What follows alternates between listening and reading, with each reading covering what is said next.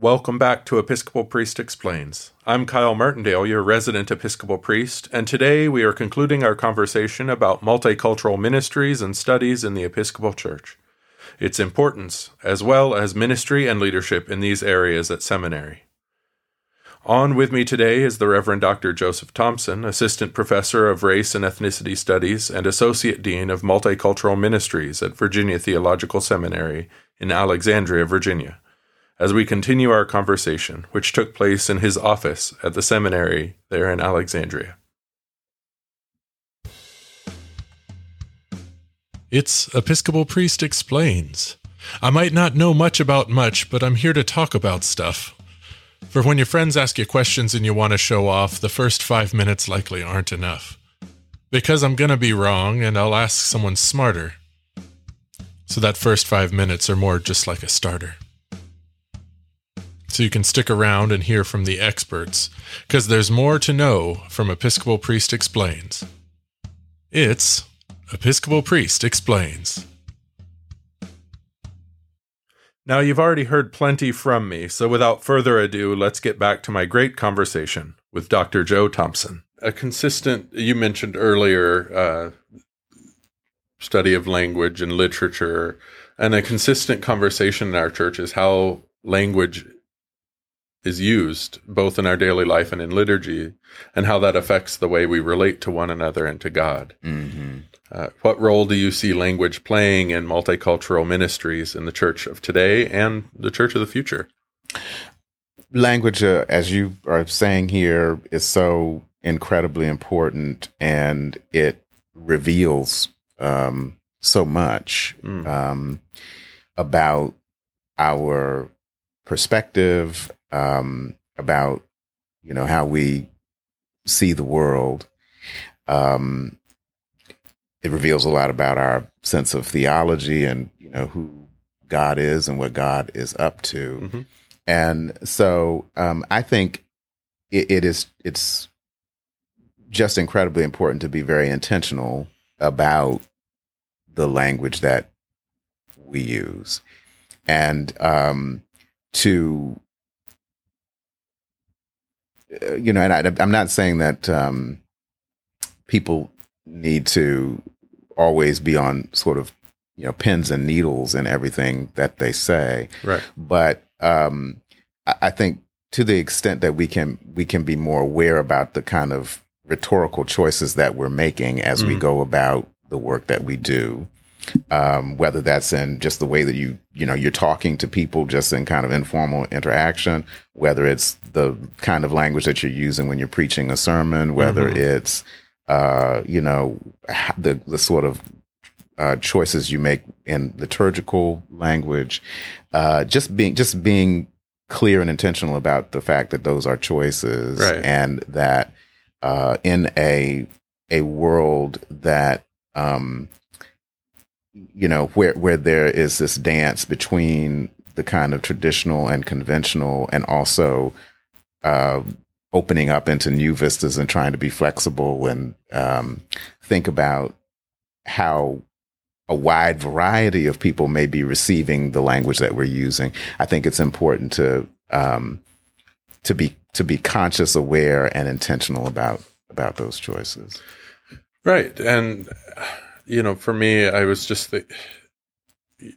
one of the things that shows the power of language, we acknowledge in our scripture that language is powerful, that words matter, and the words that are used matter. And, God said, "Let there be light," and there was light. We can theologically discuss where we are on, did God actually say that? Does God actually need to speak into the nothingness of creation to do that? But I think whether that's a language choice of Moses and the writers of the first books of the Bible, or, however we view that, it acknowledges the power of the spoken word.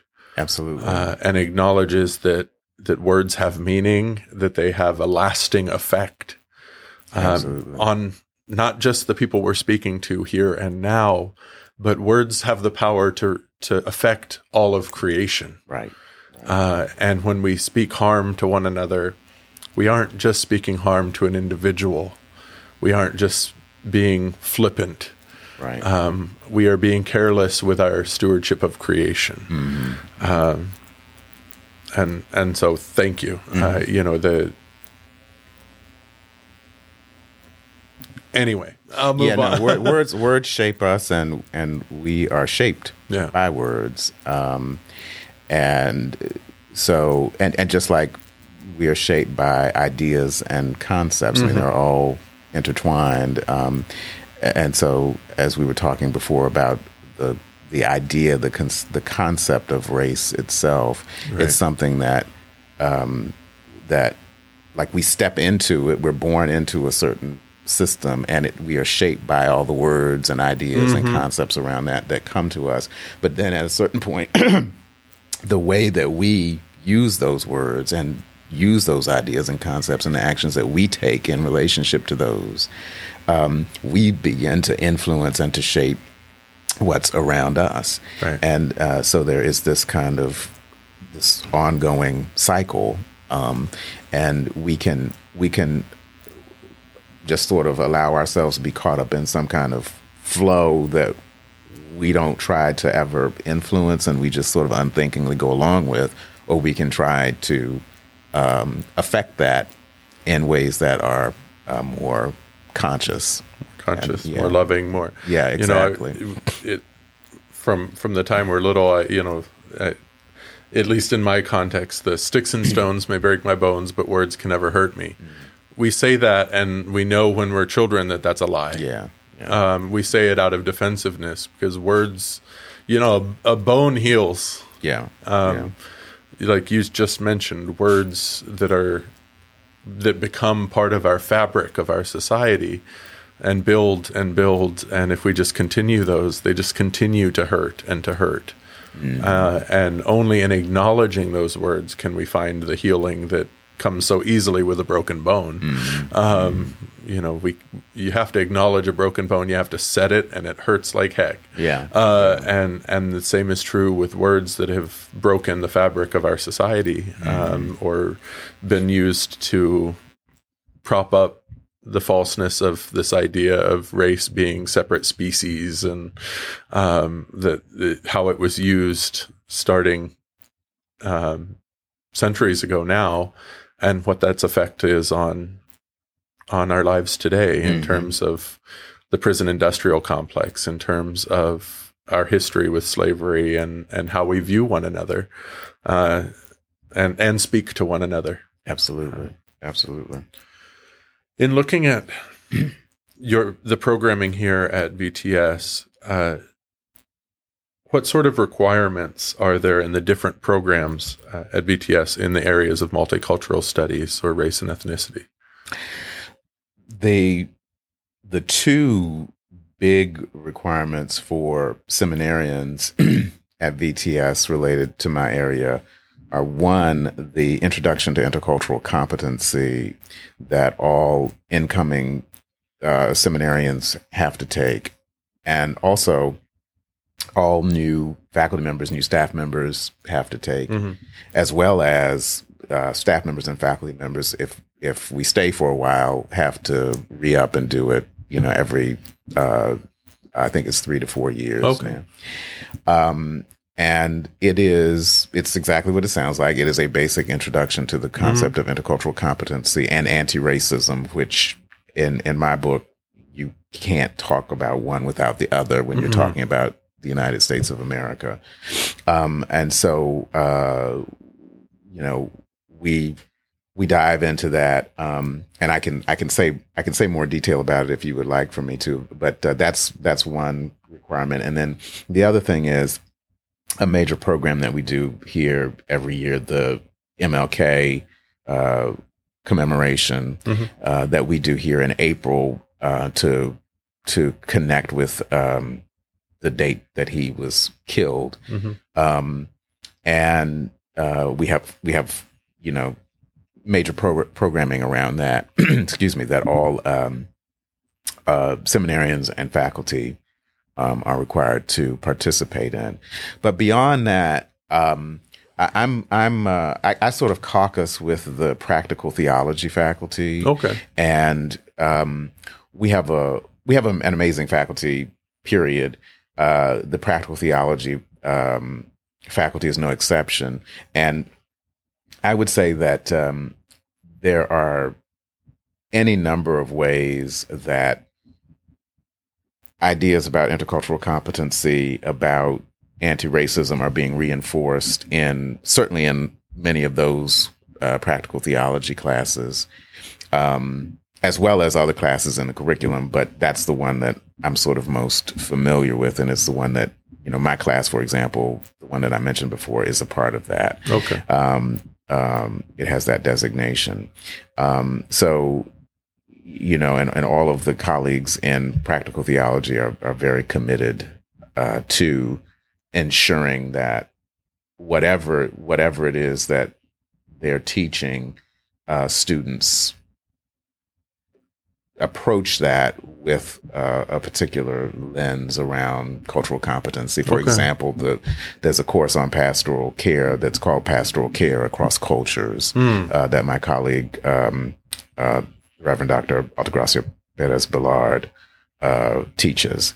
And I don't believe it's a requirement, but because actually in practical theology, the way we have it set up, there are not a lot of specific courses that are required, but there's sort of these distributed electives, and there's a lot of choice. But there's a lot of content, in our courses that it's kind meet of this woven need, in through the structure of the curriculum. Yeah. Okay, thank you. So now, Joe, what have you seen in the community here at VTS over the last few years as we've seen social tensions increased and divisions expanded among the backdrop of violent political speech and sometimes the celebration of racial violence, and really by many in the public sphere celebrating that racial violence? And what role do you see the church taking in this present time?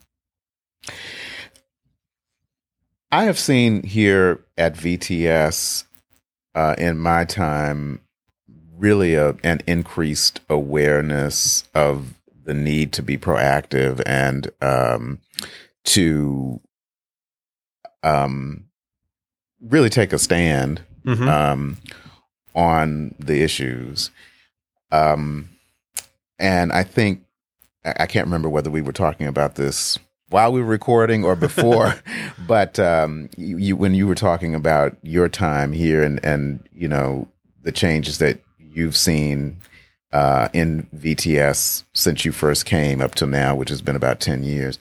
And I would say that that's a big change that I have seen, that because of everything that's going on in society, that people realize that this is no longer an option to kind of sit on the sidelines or to stick your head in the sand and not pay attention. The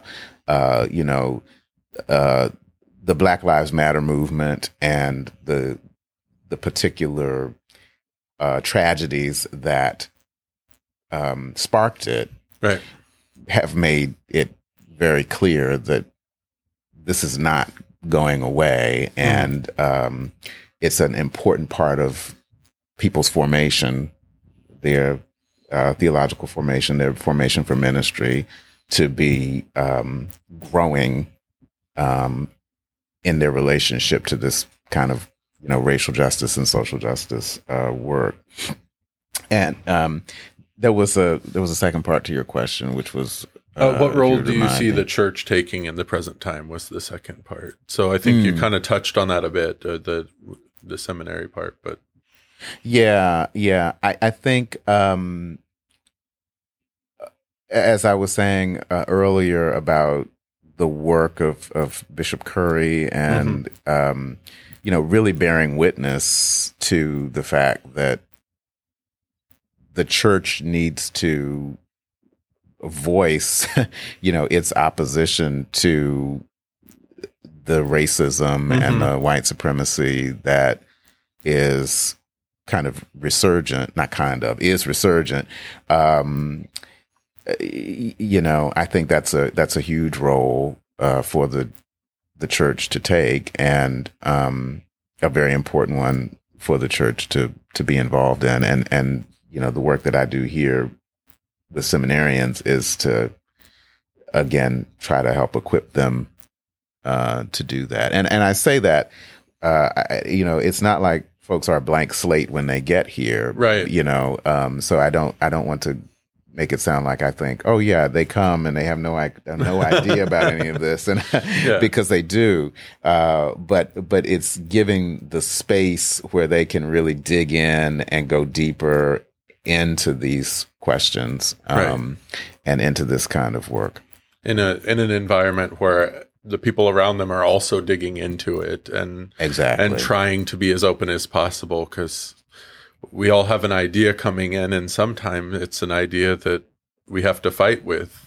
We wrestle with our preconceived notion of what we've grown up with or what we've believed up until this point. And so to have that safe environment to really address it and say, okay, how do I go into the world, back into my context? And for some, that's back into somewhere where they can just be fully marching and all these things. And for some, it's the language they use in a sermon to be inclusive or to acknowledge wrongs, or the way they talk to people at coffee hour and those quiet moments to try to pull people out of those spaces they've lived their whole lives, and to go out and then create safe environments to have the conversations and continued work. And I thank you for that work, because I know that when I was here, I'm blanking on her name, who was the chair of the Multicultural Ministries. Danielle McCrae. Yes, Danielle McCrae, who was also an associate professor of homiletics, and an excellent preacher.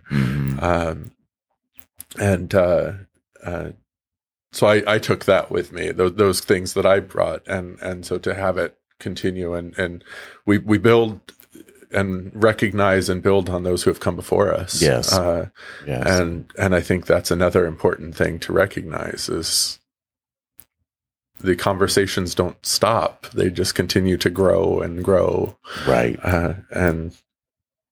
And the best we can do is be good stewards of that conversation and moving it forward. Exactly. And being committed to it. Not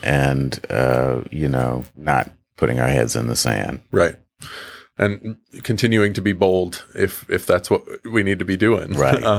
Right. And being, as Dr. Kendi would say, being anti-racist, not just being an anti-racist. Right. Now I mentioned Dr. Kendi. What are a few key resources that you personally would suggest for people wanting to explore race, ethnicity, and multicultural ministry in the church or in the world? What resources do you find very useful? So I'm thinking in terms of books, primarily. Big surprise as far as resources are concerned, but a few titles that come immediately to my mind would be the work of Willie James Jennings, his book, The Christian Imagination, the work of J. Cameron Carter, his book, Race, A Theological Account. And by the way, I'm kind of naming things that are sort of more recent, but you can go back and look at other sort of Black theologians going way back. But those are a couple that I think of. I think, of course, of the Episcopal Church's own Kelly Brown Douglas and her book Stand Your Ground, which is an incredibly important work. There's a great work called The Death of Race by Brian Bantam. And I can't remember exactly what the subtitle is, something like Building a New Christianity, something like that, in a I'm looking at my bookshelf to see if I can see it real quick because the subtitle is very helpful and revealing, but I can't remember quite what it is. Well, I'll try to include all of these in the and a link to them in the description for the episodes. That's great. I'm sitting here taking notes of the author so that I can ask you for the titles again, and we can include that when I release. So excellent. So if you're listening, go click on it now.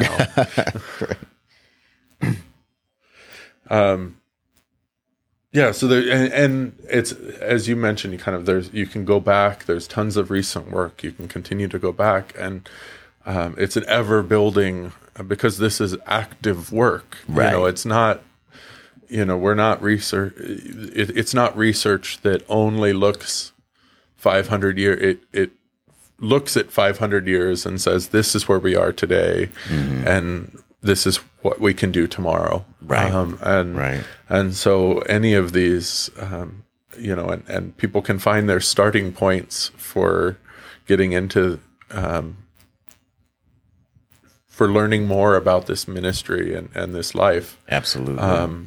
Find your starting point. I guess that's what I would say to anybody listening, is find your starting point, whether it's, if you're big into academic research and you find your way into one of the ones we're going to link in here, or you want to read Anti-Racist Baby, the kids book by Ibram X. Kendi, there's so many different starting points that you can find, and don't stop yourself from doing the work. That's a great way of putting it. And you're making me think of some other suggestions of books, because the books that I named are they're academic books, and not everybody is going to take to that kind of reading.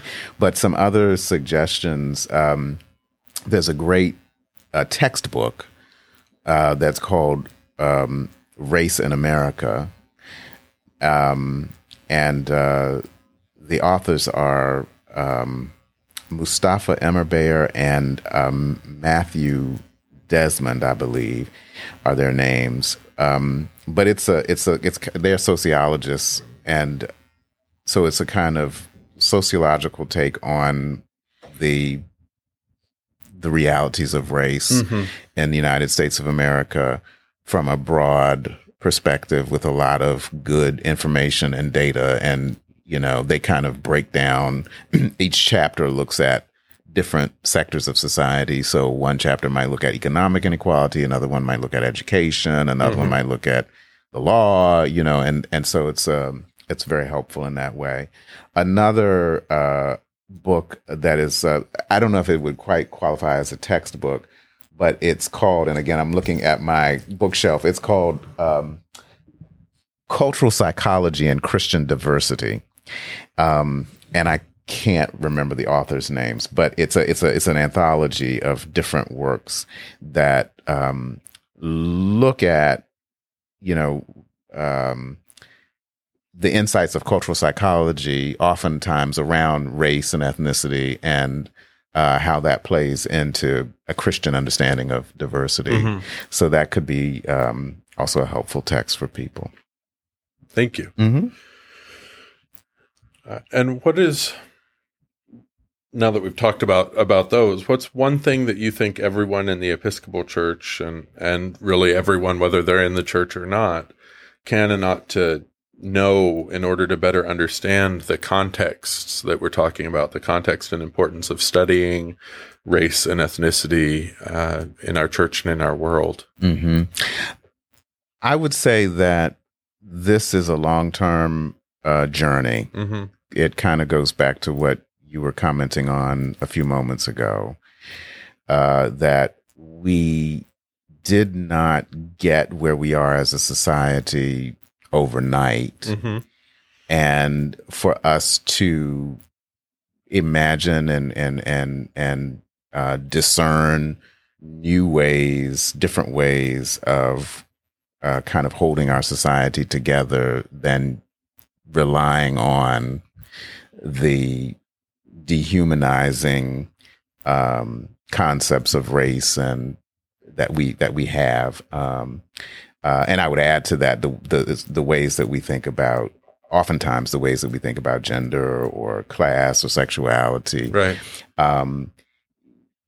That's going to be it's an ongoing process. It's a long-term journey. And as we were saying before, it's about finding your starting point kind of in that journey, both in terms of the starting point that you were given, the one that you were sort of born into, right. And then what are you going to do with that, and where are you going to go with that? I think that's an incredibly important question that we all have to wrestle with. Thank you. So we've talked about a lot. Yes. But lastly, is there anything else you'd like to share with us while we're here today in your office here at the seminary? Well, I will say that even as I look around and white supremacy is resurgent and there are a lot of worrying events that are happening all around us, I do also see, an incredible opportunity for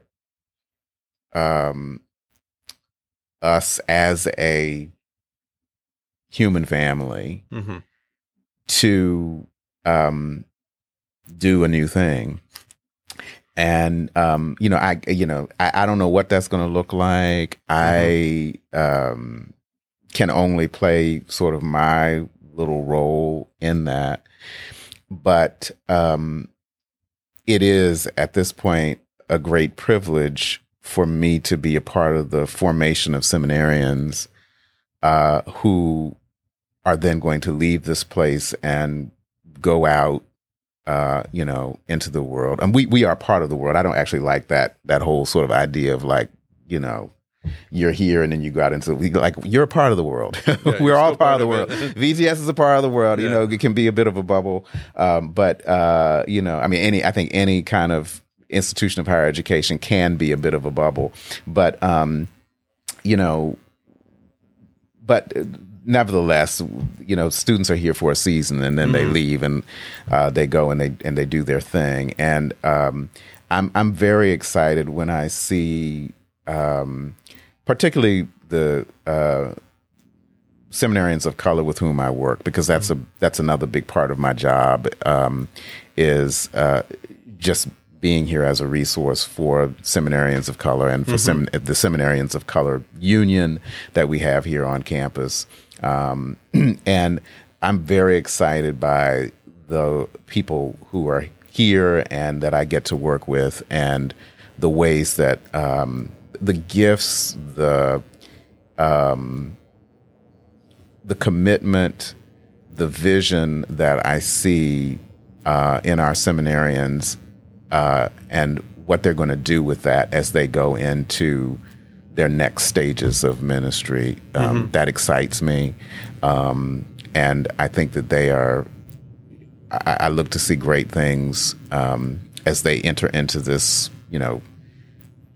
this very unstable time, but a time where, new things can happen and God can sort of reveal things to us about where we've been, where we are now, and where we might need to go. So I think that's my final thought. Wonderful. Well, thank you. Thank you for all of that and all the work you do. And thank you so much, Joe, for joining me today as we chat, and blessings as you continue in this wonderful ministry and work here at Virginia Theological Seminary. It was my pleasure to be invited. I was delighted to do it. And thank you, Kyle, for this podcast. Thank you. Thank you for joining us for this conversation with Joseph Thompson on multicultural ministries and studies in the Episcopal Church, and what his ministry is like in this context. I hope you'll come back for more. Don't forget to follow Episcopal Priest Explains wherever you listen to podcasts, or bookmark the show website. You can join the conversation on the official Facebook page, follow us on Twitter, or even help build the conversation out on our Discord channel. I'm Kyle Martindale, and as always, all are welcome at Episcopal Priest Explains.